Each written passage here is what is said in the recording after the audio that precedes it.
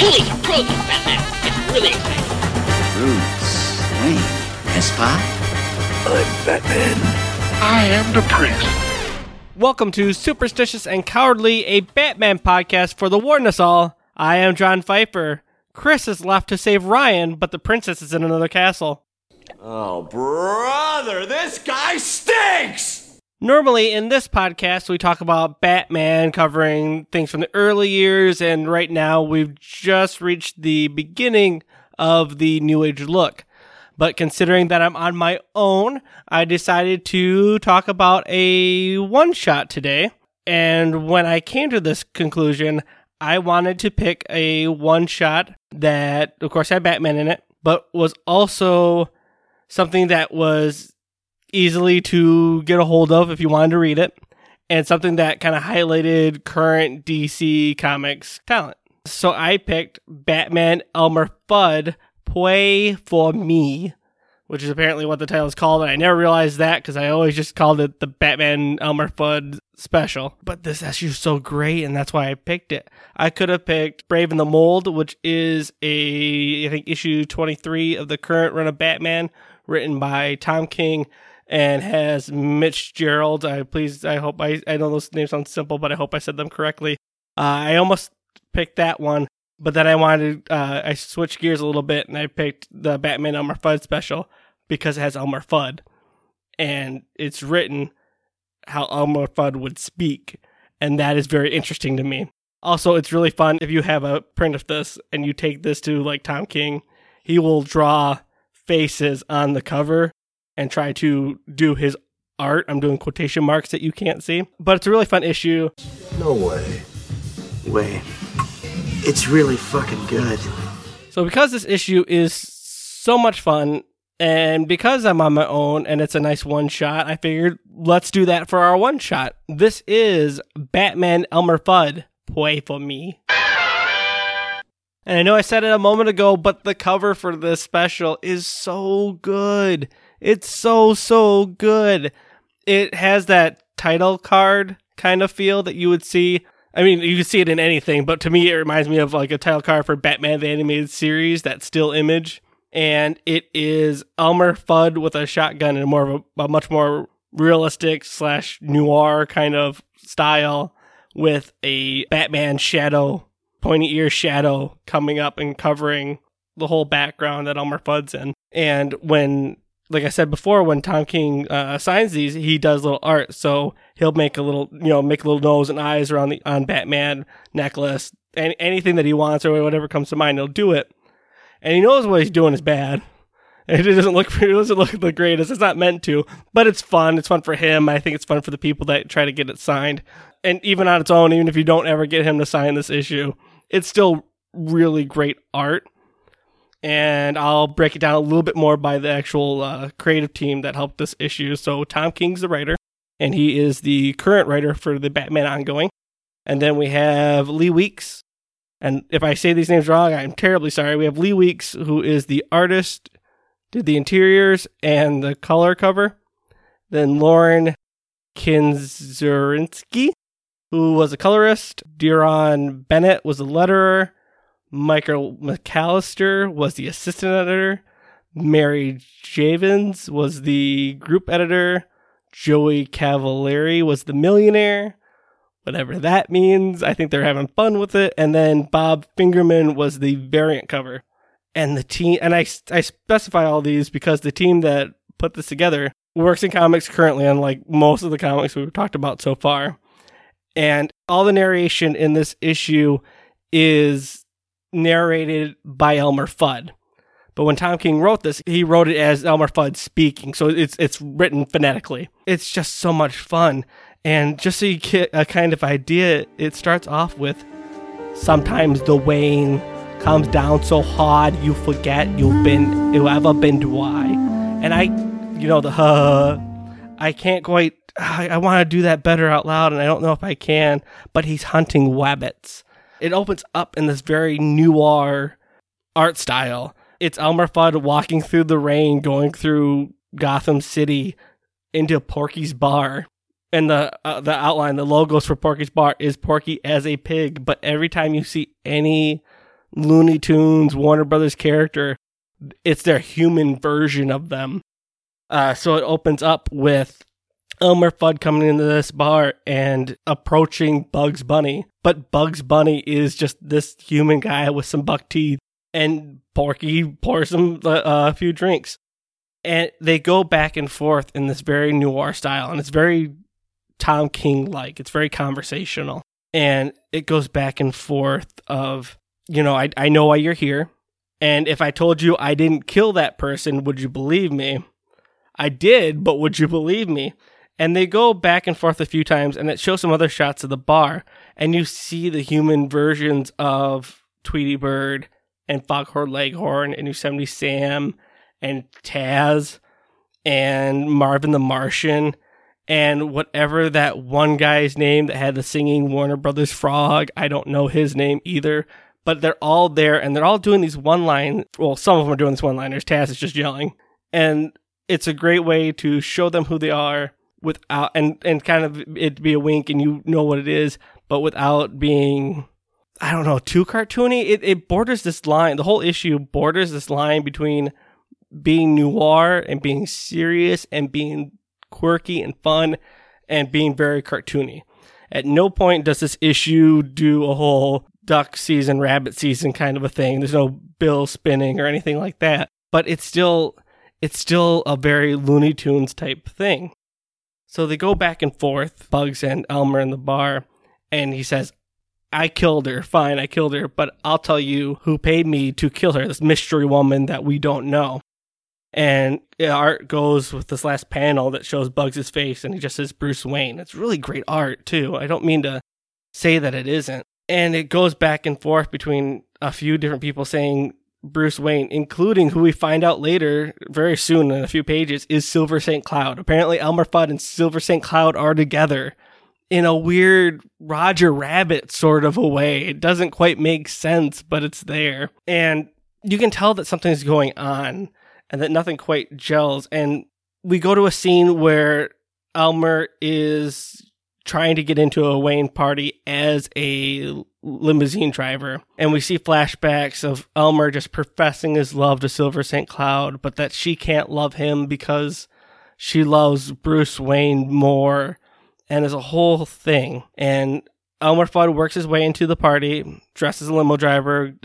He gets past Alfred saying that he had somebody sell from one of his bears, one of his clients, I guess. And that's how he gets in. And as soon as he gets in, he pulls his big old Elmer Fudd shotgun and shoots Bruce Wayne.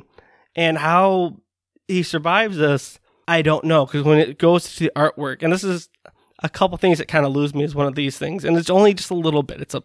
I'm nitpicking on something that's really great when I say that. Is it shows Bruce Wayne on the ground, but there's no bullet holes. You don't see any wounds at all. You don't see any blood. You see him there unconscious. And Elmer Fudd leaves and hightails it out of there, and Bruce Wayne's on his tail. And when Elmer Fudd is sitting in his apartment kind of thinking of this love that he has lost, Batman gets the drop on him. And then there's a whole, 4 or 5 pages of very little dialogue, but great art of them going back and forth and fighting. It's noirs mixed with Looney Tunes again, and it should be. I mean, this is the purpose of these crossovers, because there was a Martian Manhunter, Marvin the Martian crossover. There's a Wonder Woman one. There's a few other ones that I can't even quite remember, right? But this and the Marvin the Martian one were the ones I focused on for me. And there's these scenes where you can see Batman's shadow coming up behind Elmer, and Elmer's smart enough to fire his gun backwards at him. And it shows Elmer Fudd in this way that I never considered him as being a capable person in general and not being a joke character. It's written because that's the way the writer wanted it to be, but it's written as Elmer Fudd going toe to toe for a brief amount of time with Batman. And it gets to the point where Elmer reveals his reasoning for why he attacked Bruce Wayne, and it's because of Silver St. Cloud. And Batman gets very upset because Silver St. Cloud, what happened? Elmer Fudd states that he killed him because Bruce killed Silver St. Cloud. Silver St. Cloud, as we should know, is one of Batman's past loves. We've explained it briefly on the show. She's made appearances throughout the years. I think the most recent time was when Kevin Smith wrote her about 10, 15 years ago, somewhere around there. But it gets to the point where they reveal, okay, something's been mixed around. There's been miscommunication. Someone's setting us against each other. So they decide to team up very briefly. There's this great scene of them getting together and right outside of Porky's where it's just Elmer Fudd going, "My name is Elmer Fudd. He's Batman. And we're hunting wabbits." But at no point, there's never a laugh. But it's always this great written but very easy to hear delivery. I mean, it's very easy to picture Elmer Fudd saying these things, even if it's a much different take on Elmer Fudd. And when Batman and Elmer Fudd get into the bar, they end up fighting the entire bar before they even get to Bugs Bunny, who's sitting at the counter. There's so many there's so many Looney Tunes characters as humans that you can read this issue a few times over and you're still finding new ones. I just looked over at the page and I can see one guy sitting at the bar and you see the back of his head and he has black hair, but he has this very white streak down the middle. That's a Looney Tunes character. That's obviously Pepe Le Pew. And when they get into the bar and while they're fighting all these people, they start fighting, I think it's Yosemite Sam, and they have this brief interaction. He punches Yosemite Sam, and Batman says, "If anyone wants to play," and then Elmer Fudd finishes the line, "We'll play with anyone." And it's written in this very, it's hard to read the first time around, but once you get used to it, you pick it up, and it's so much more fun reading this. Then we're fighting Sylvester, and then we're fighting Taz, and then we're fighting the guy that had the Warner Brothers frog. I can never remember his name. I don't know if he ever really had a name. And they finish off the whole bar, and it gets to basically being Porky, Bugs, Elmer, and Batman. And when they confront Bugs, they basically are, "Well, why'd you do it?" And he says, "Because she asked me to." And it goes to Silver St. Cloud somehow sitting in the corner, and no one noticed her until that very moment. And that's probably one of the more Looney Tunes type things to happen. A character just kind of being there the whole time or suddenly appearing, whatever it may have been. And she explains that the reason this was all set up was because she noticed that Bruce Wayne would become a dangerous person towards night. And I don't know if she's straight up trying to say that she knows he was Batman, or if she just had the idea to just thought that he was more dangerous at certain times and she didn't get the whole story. And she says basically the same thing about Elmer. "I fell in love with Elmer, but Elmer disclosed that he was dangerous. I didn't want to deal with that in my life at all. So I decided to set the two against each other." That's where it kind of loses me a little bit. It's because she sets them against each other, but with an odd reason. She just thought that they were dangerous. I kind of understand setting Elmer Fudd up against somebody. I don't understand quite of doing that much against Bruce Wayne unless she knew more than she let on, and even then it still seems evilish.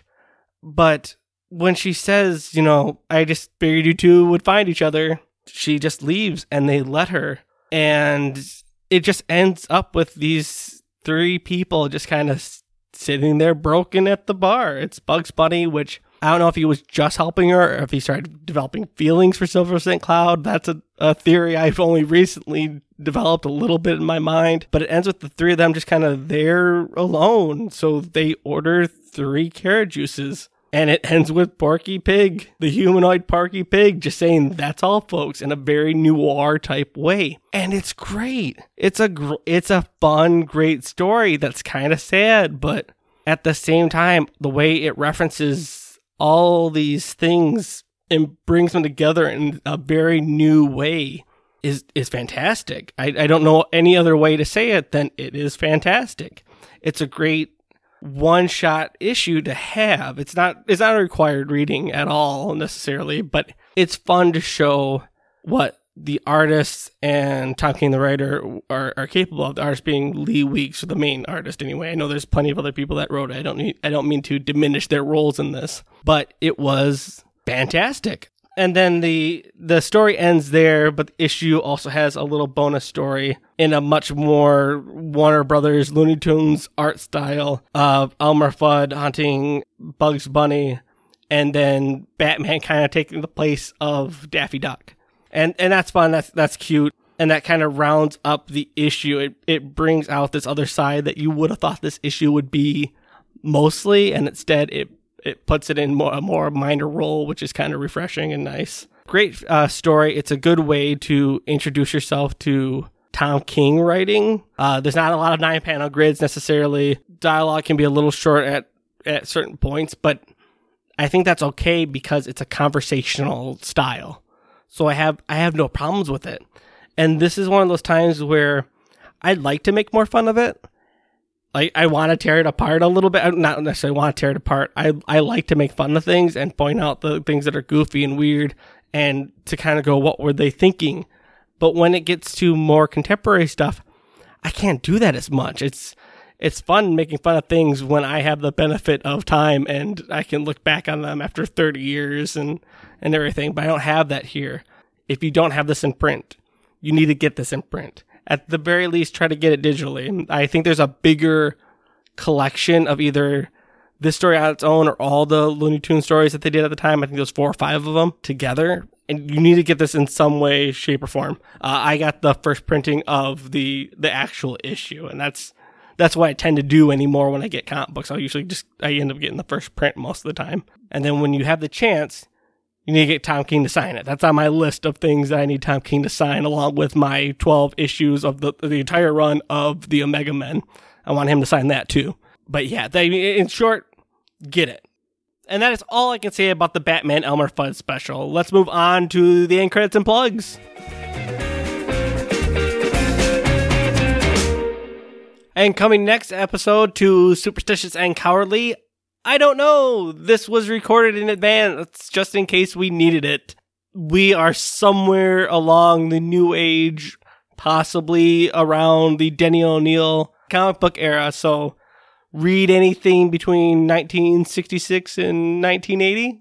That'll get you covered. Something like that. You can find us on Twitter. We are at SACBatPod. You can also use the hashtag RobinsRegulars or hashtag SACBatPod to get a hold of us, or email us at sac.alfred@gmail.com. We'd love to hear suggestions for episodes or see artwork that you might have made of our heroes. Anything that you'd like to contribute, we'd like to be a part of. SAC episodes are available on Apple Podcasts, Google Play, or wherever you download podcasts. You can find a full list on our website listed in the description. And with that, I have been John Pfeiffer, and soon Chris Winia will return.